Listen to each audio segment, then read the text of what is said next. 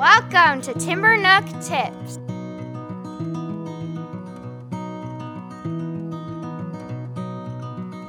Welcome to Timber Nook Tips. Jeff Johnson here with Angela Hanscom. How you doing, Angela?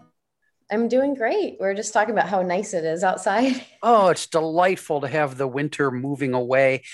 Hey, so we did a series of episodes a while back where you shared some play stories and we had some good feedback from those. And I thought we could kind of bandy about that a little bit more because it kind of helps people see the learning and the value of just some fairly mundane activities kids are engaged in. So I've got one I wanted to throw at you. It's been a couple of years ago since I saw this one, but I was out for a walk in the neighborhood and there were three kids, probably 6 through 9 years old. And they are playing in a sloped driveway. It's just, a short driveway from the curb up to the garage with a old office chair. It's like mom or dad kicked it away from in front of the computer inside the house or something. And the kids had snagged it and were playing with it. And so it's missing one armrest. And I think it's one of those with like 5 or 8 wheels or whatever. And like one wheel's busted off. But the older kids are essentially playing catch with the youngest one. The youngest one is in the chair and the older ones are pushing back and forth up and down the driveway. And so when they push, they'll like put the spin on it. So the kid is spinning and going down the driveway. And I was fascinated by this. So I had to alter my walk so I could walk by 2 or 3 times, right? To not be the weird guy watching the neighborhood kids play, but to see how this play unfolded. And later, I saw them at first. The first time it was just kind of a straight line up and down the driveway. And then they were kind of putting a curve on it. So not only was the younger kid spinning in the chair, but the chair was traveling in an arc. And so the child at the other end had to kind of pay more attention to be in the right place to stop them from going into the street. So thoughts? Yeah, well, I think that's great that first of all, that they were allowed to use that office chair outside. Sure. And I think the novelty of that's an item that's not normally outdoors. So, and it's an adult item.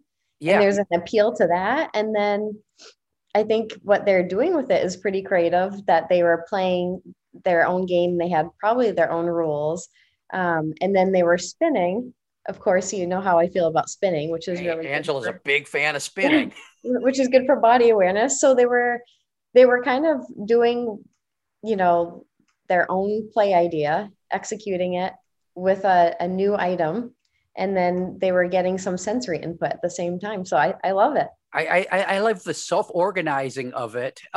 We don't give kids enough credit for their ability to self-organize and figure out how to do things. And if you look at Peter Gray's 5 conditions of play, the fact that real play has those internal rules kind of created by the players, and that they're the ones that are in control of the play. There's not some outsider dictating how the play unfolds. There's a lot of this going here. Do you see this in the forest? Kids organizing their own play like that?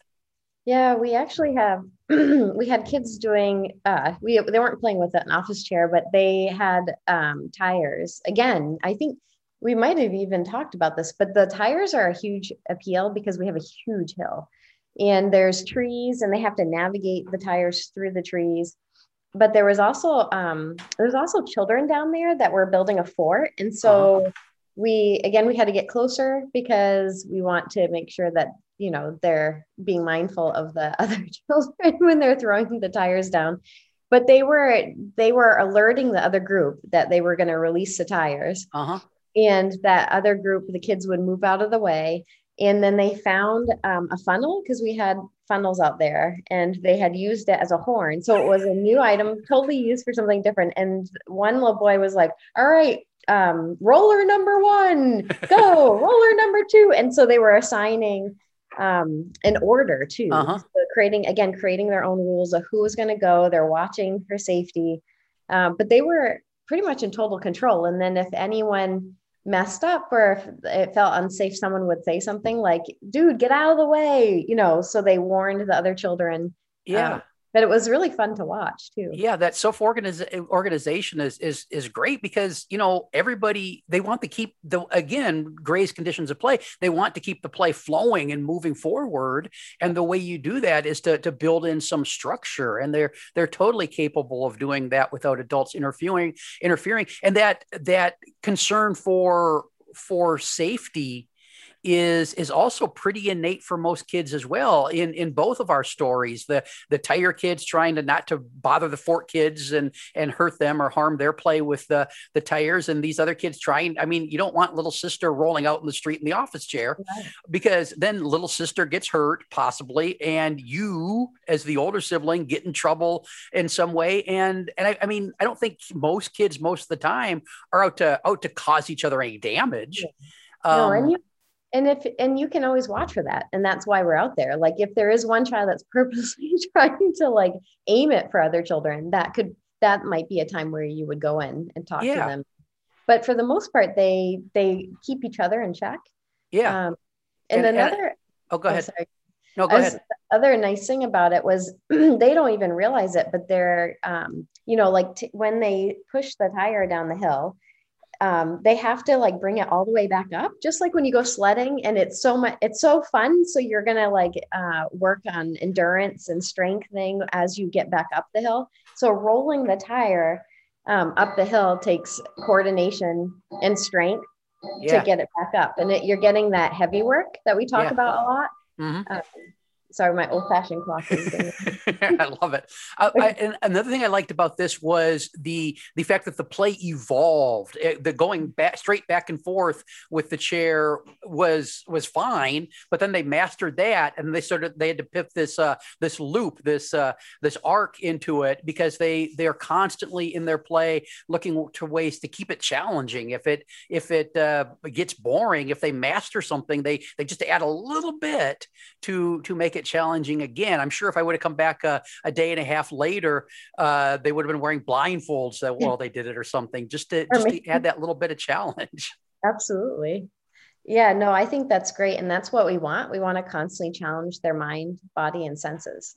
And I mean, with the whole physical development thing, that's pretty much the way they develop, right? They take on a challenge, they learn a new thing, and then they do this little bit more, and eventually they're, instead of laying there on the floor like a blob, they're walking and running around with like the process of learning to walk.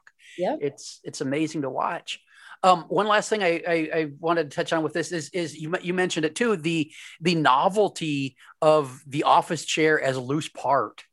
And I think in Simon Nicholson, when he came up with, when he first wrote about loose parts, he was talking about loose parts are variables in the environment, and what could be a bigger variable in this outside play space in the front yard than an office chair that has always been in front of mom's computer in the house up to this point. And so taking materials and putting them in novel places is also a way to support play. You talked a bunch of episodes back about the kids hauling the wooden pallets up into the ropes in the tree, which isn't someplace you're used to seeing wooden pallets. And so just that juxtaposition of materials can enhance and support play. Yeah, that would be a good topic to talk about. Well, maybe we come back. It's about time to wrap this one up. So maybe we come back and talk about that a little bit more. Any final thoughts on this before we pull the plug? No. This has been Timber Nook Tips. We'll be back soon with another episode. Thanks for listening. Bye-bye. Thanks for listening to Timber Nook Tips. Share your questions and comments at playvolutionhq.com/podcast/timbernook.